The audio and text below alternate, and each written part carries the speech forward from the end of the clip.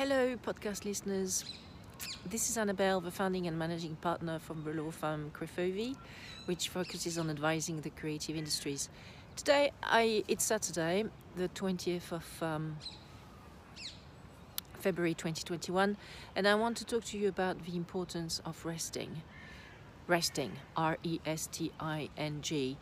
I don't know if you're like me, but when you love what you're doing, when you love your job, you can get a little bit carried away and tend to work on it, doing it 24/7, 365. And after a while, it's really taking a toll on your health, on your mental health, on your relationships, etc., etc. And I think that the creative industries are particularly prone to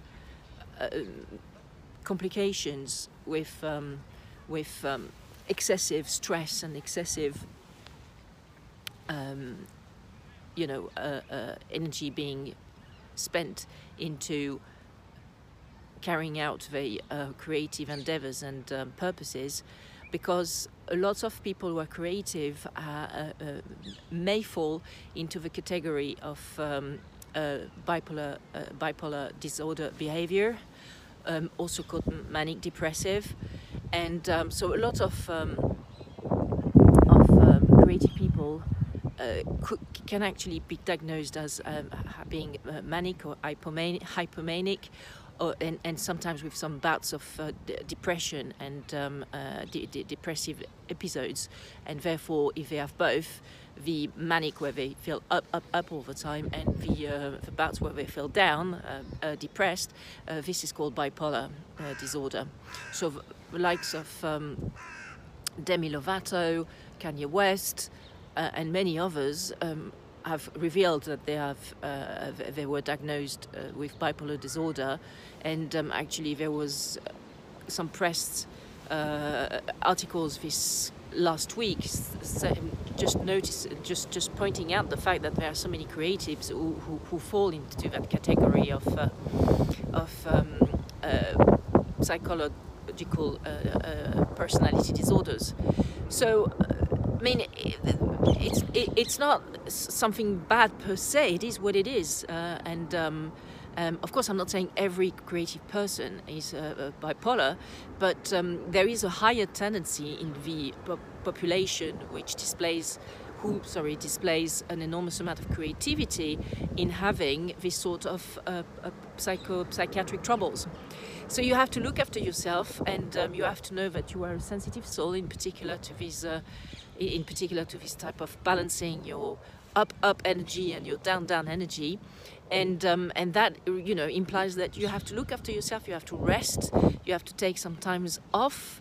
You have to practice as much as possible. I mean, when I say you have to, it's best if you if you look after yourself by having, for example, a meditation practice that you develop, also practicing sports, exercising, jogging if you are a very dynamic type, or doing more, spinning or whatever type of exercise you like. Yoga also is a mind-body practice, which is very all-encompassing, because there's also some bouts of meditation in it. So, I mean, for example, I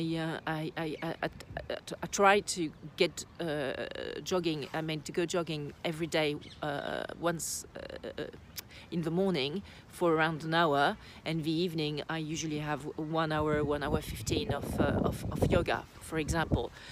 So it's not because of my psychiatric health that I do it, but I see that it improves my mood, it improves my body health, and also my mind. I am a Gemini, so I tend to have lots of it be very much in my head and thinking all the time and racing with my thoughts.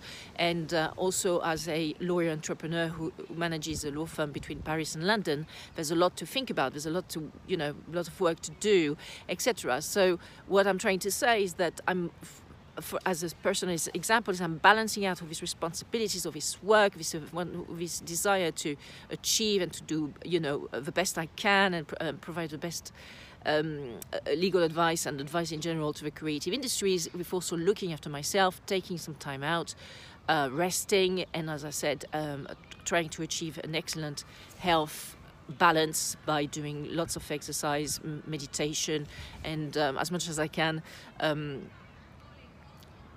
healthy food behavior. So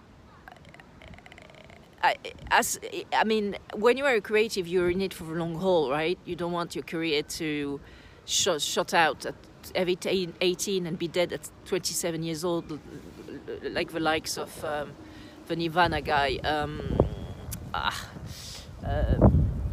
Kurt Cobain, and so many actually died, and Janis Joplin, and Jimi Hendrix, and also Amy Winehouse. So it's actually called the Club of the 27 years old, because they all died at 27 years old because they didn't look after themselves, and also because a lot of them, like almost all of them that I've just mentioned, were doing drugs. Why?